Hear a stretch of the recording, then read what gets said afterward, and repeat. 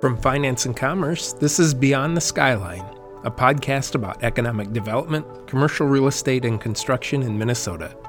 Above all, it's a show about what's next, creativity, and the innovation and technology that are changing how we work and shaping the future of business throughout our state. In each episode, you will meet business leaders, builders, entrepreneurs, and big thinkers who may challenge the status quo, but also make their dreams a reality. I'm Joel Shetler, your host and editor of Finance and Commerce, Minnesota's oldest business newspaper and online publication. Thanks so much for joining me. I would also like to thank our podcast sponsor, Guarantee Commercial Title. Guarantee offers a new platform for the delivery of services based on the expertise and ingenuity of a visionary team of title professionals that identifies obstacles and creates solutions that result in a successful sale, construction, or financing of commercial real estate. To learn more, visit guaranteetitle.net. As the new CEO of New Market Bank, Anita Drentlaw is carrying on a family tradition that started with her great-grandfather more than 100 years ago. Drentlaw, the bank's president since 2014, took on the additional title of CEO in August. Under her watch as president, the bank reached $170 million in deposits for the first time. Drentlaw took over CEO duties from her father, Bob Vogel, who continues as chair of the board.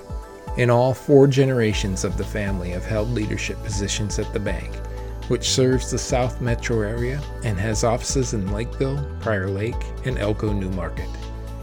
Prior to becoming president, Drentlaw held a number of other positions at New Market Bank, including executive vice president and chief financial officer. Her resume also includes a stint as public accountant with what is now RSM. A graduate of the University of St. Thomas and the University of Colorado's Graduate School of Banking, Drentlaw is active with the Independent Community Bankers of Minnesota and a number of charitable organizations. In the following interview with reporter Brian Johnson, Drentlaw talks about the history of New Market Bank, how the bank has fared during the pandemic, and the challenge of developing a talent pipeline in the finance business. I'm happy to be joined by Anita Drentlaw, new CEO of New Market Bank. And this is I guess, when did you actually start your new position, Anita? Why don't we start with that? How long have you been in this role? Well, the actual CEO role, I didn't get the title until this summer, but I've been the president of New Market Bank since January of 2014. So I've been leading the organization for several years already. Okay. And just by way of background, Anita was 36 when named president of New Market Bank, becoming the 4th generation family member to transition into the leadership position successfully. Since becoming president in 2014, she has led the bank to reach $170 million in deposits for the first time in its history. So I was wondering if you could talk a little bit about that history. It goes back quite a ways. Has it always been a family-owned enterprise? Well, the bank started in 1905 and was actually started by a group of investors out of the Shakopee, Chaska area. And then in 1911, I believe, is when they had my great-grandfather, who was part of the bank in Shakopee, come out to actually run New Market Bank. And at that time, he started to purchase some stock. And then in the early 60s, actually purchased the majority of the stock because he had heard through the grapevine that the investors were looking to sell the bank to somebody else. And so he wanted to make sure to keep the bank in the Elko New Market, really was new at that area, and actually retain his job. So he quickly bought up the majority of the stock and was able to keep the bank in the family. My grandfather came back after war and started helping out his dad in the bank and just kind of stayed. So he became the president. I don't remember the year now that he became president, but I think it was sometime in the 60s. Mhm. And then my dad joined the bank after a couple of years after he was done with college in the 70s. And then I came out in 2002 after a 2-year career in public accounting. So, Okay. And your great grandfather and grandfather and your father. So there's just been stayed in the family through that line of succession. It sounds like. What was your your great grandfather's name? Arnold Vogel. Okay. And then your grandfather and your father is Bob Vogel? My father is Bob, and then my grandfather is Wilfred, but everybody calls him Bill. So, Oh, okay. All right, great. Um, so how is can you talk a little bit about your duties as CEO and how has that changed from uh prior positions you held? so I mean, when I took over first as president, it was really still kind of carrying out the vision that my dad as CEO had set for the bank, and in charge of the operational type decisions and making sure that we're following processes correctly, and leading the team as well. But really, over time, he had started transitioning that strategic focus of the business to me. And as we started to talk through succession and roles and responsibilities, it was kind of apparent that the CEO position had kind of been transitioned at some time undetermined. And so the board decided to be able to move that CEO title to myself this summer. Okay. And what types of sectors do you serve in the kind of on the commercial side? Can you talk about that? Sure. I mean, we're really focused on small business. So, businesses from a sole owner to, I think the largest customer we have has close to 500 employees. So, and it spans a lot of industries. A lot of these small businesses we serve, though, are probably construction type related businesses, plumbers, electricians, landscapers, as well as builders. Over the last several years, though, we have really diversified into various industries. I mean, back before the Great Recession, we were even more, we helped even more builders and developers and stuff. But as people were not maybe here anymore, we've diversified into the various businesses and the Lakeville, Prior Lake, and Elko New Market communities where we're located, as well as some of the surrounding communities as our lenders have gone out and created more relationships. Okay. And so have you been doing quite a bit of construction lending in recent years and months? And how did the pandemic affect that? We actually started a mortgage department back a couple of years ago. And so most of the construction lending we've done has been home related now because of the mortgage department that was started in 2018. We were fortunate enough to have somebody come to us, Tom Hazlett, come to us and say, hey, I want to start a mortgage department for you, which has been an extremely beneficial department to have. So instead of large development loans, which we still have a couple that we do, most of the construction related lending has really been, more of a single family type home recently. Through the pandemic, I would say the volume actually we did a lot of Paycheck Protection Program loans, a lot of PPP loans. So there was definitely a slowdown in other lending because so much time was being focused on that PPP program. But at the same time, our mortgage department was extremely busy and overwhelmed with requests for refinances and purchases and stuff. And so we did several construction to perm type loans at that time as well. Okay. I understand there's been quite a bit of home remodeling and construction during the pandemic. So is that what you're seeing in your business? Are you serving Yes. a lot of those customers? Yep, definitely. A lot of home equity type loans, refinances with some people taking cash out so that they can do home remodeling projects. Mhm. Yes, the volume has been significant in the last year and a half for those types of loans too. Okay. Do you see that continuing for a while? And Yeah, I think it will. Mortgage in general has slowed down slightly. It hasn't been the volume that we were having, back a year ago at this time. I think that there's still a lot of people who want to purchase homes. So instead of the refinances and stuff, we're seeing more purchase type loans. Mhm.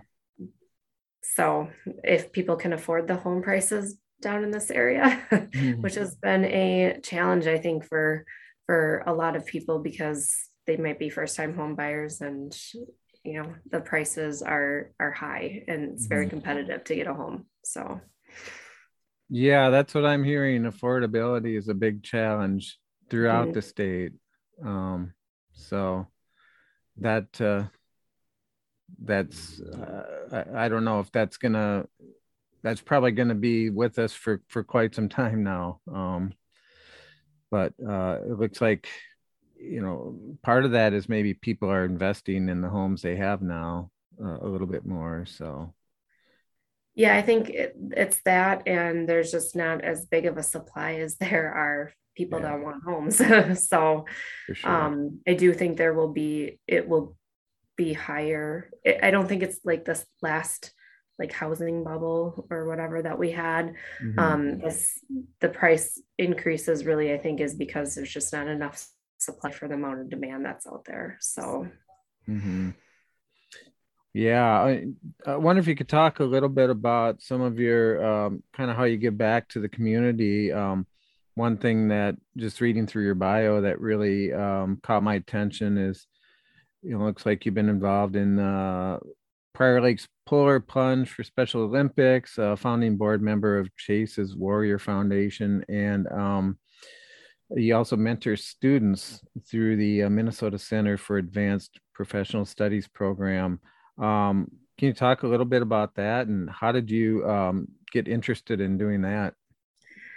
well, mentoring students has always been something I think that has been a huge interest to me.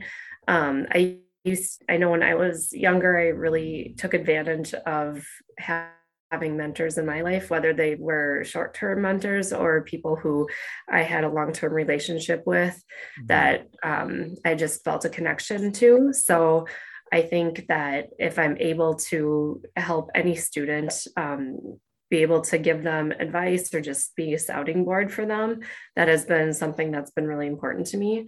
So the Prior Lake and Lakeville School District at the time combined to offer it stands for MinCaps, or that's how I think of it as MinCaps program, where students can go down like a business track or healthcare track, the two that they offered initially, and Mhm. they pair them up like a one-to-one mentor mentee relationship. So I've been doing that since they started the program several years ago, and some mentees have been better than others. Some don't necessarily take it as seriously, but when you get a student that really cares and wants to learn and to be engaged with their mentor, it's been a great experience to be able to just listen and pass down experiences that I've had. So I do that mentorship program. And then also through the Prior Lake Savage Optimist Club, we Mhm. have a mentorship program that really focuses on students that their GPAs may not really reflect the potential that the student actually has. And so it's a little bit of a different focus than the MinCaps mentorship. A lot of the kids that we've had through the Excel program maybe haven't had the best home life, or if they have, they don't feel as closely connected to their parents or other adults in their life. And so that has been an interesting mentorship program too. We focus on their strengths, communication skills, time management, organization, interviewing skills, that kind of stuff, and try to help them get prepared for whatever their next step is after high school. So that has been that's been a good program as well. Okay. I know in construction, for example, there's an ongoing challenge of trying to find young people to go into the trades. Are you seeing similar challenges in kind of finance and banking, just kind of developing that pipeline of talent? Or yeah, it's not easy, to be sure. Actually pretty much every industry right now is really struggling to be able to find people that want to apply for jobs and work. But sometimes banking and finance isn't the most glamorous job to, for people. We do hire here like student tellers and stuff, which I think has been helpful. Not necessarily that they decide to go into finance or banking, but it gives them an appreciation for customer service and how to be able to talk to people over the phone and in person and learn about organization skills and stuff. And so even if they don't go into this particular industry, they have found it helpful to their ongoing careers after high school or college. It is interesting. It's hard to, as we're looking at the succession plan for various positions within the bank, not just mine, but others, it is difficult because so many of us are, or others are at similar age groups, and we don't necessarily have a lot on, in younger age groups coming up under that same type of job. And so it's going to be challenging in the next few years as we look forward, even 10 years out, I guess, it's not imminent with us, but even 10 years out, to say who's going to be the up and coming chief credit officer or credit analyst or next CFO, those kind of positions, because it is hard to sometimes find people who are interested in the industry. I recently did a middle school panel with a bunch of other professionals in the Lakeville area. And we broke up into small groups and just told about what we did for a living. And at the end, when they brought all the students back together, the people who were organizing it, they were like, well, what was the least favorite industry or job that you heard about? And they're like, the bank. And I'm like, oh, thanks. And they were like, you were fine. It just doesn't sound as interesting as the people from Post who created new cereals, which, for a 7th or 8th grader, that is, way cooler than dealing with money. But that's hopefully, funny. Yeah. Well, maybe one or more of your mentees will end up in the field. Who knows?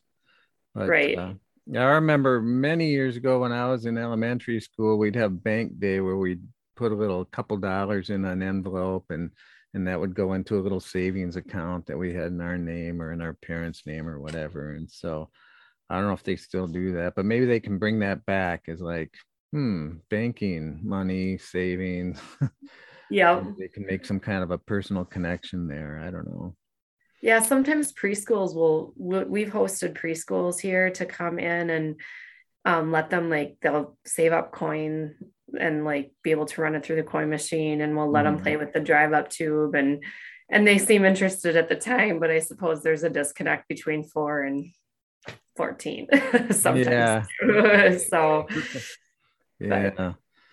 Well, so getting back to Newmarket, the bank itself, how so you've been around an awful long time, over 100 years. You must be doing something right. What would you say are the keys to success, and how do you sort of distinguish yourself from the competition, like the the Wells Fargos of the world and things like that? Well, I think one thing that has really helped is a very defined vision that our leadership team here at the bank has set out for everybody here. And really, we've kind of reiterated it and communicated it over and over and over so that anybody here knows the vision, that we are committed to being a family-friendly type organization that wants to make banking as easy and sincere as a handshake. And so the easy and sincere as a handshake thing has really taken hold, and we actually rebranded our logo and stuff to try and visualize that piece of our vision. But I think having that consistent vision, our values that we talk about and live, passion, respect, and integrity throughout every day with everybody here, really forms that common bond that we have as a team.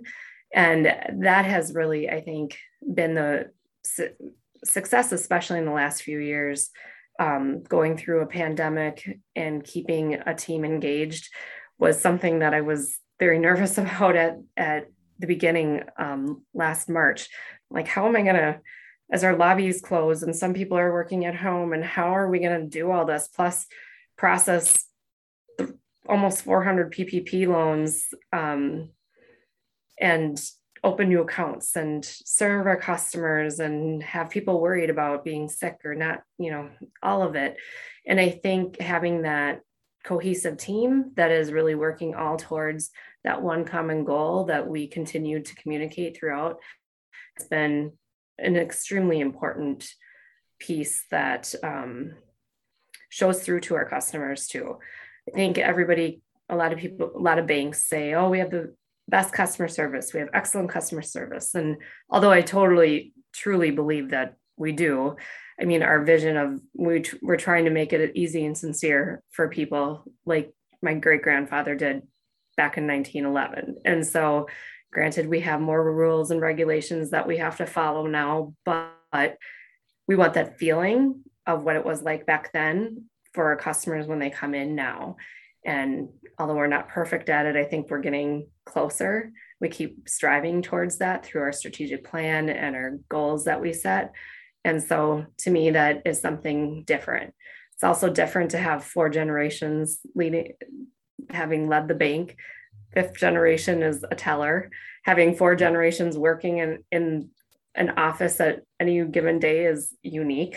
So we've definitely, used that as part of our marketing, because it is different and shows the commitments to our communities that we're in. Well, great. Well, thanks for your time, and good luck going forward. Thank you. So it's been nice chatting with you. Do you have anything else to add before I let you go, or?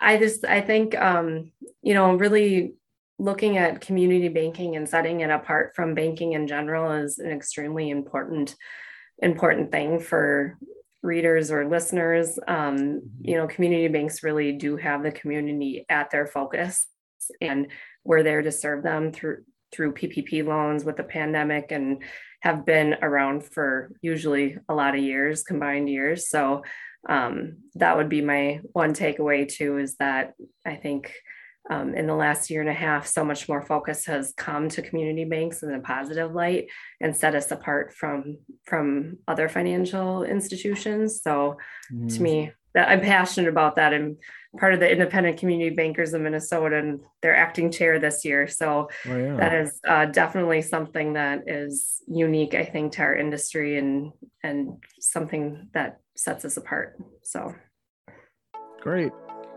Well, thanks again for your time, and hopefully we can stay in touch. Thank you for listening, and please subscribe to Beyond the Skyline. We can be found wherever you listen to your podcasts. To learn more about finance and commerce, or to subscribe, go to our website, www.finance-commerce.com. I'm Joel Shetler, editor of Finance and Commerce. Thank you again for listening to Beyond the Skyline.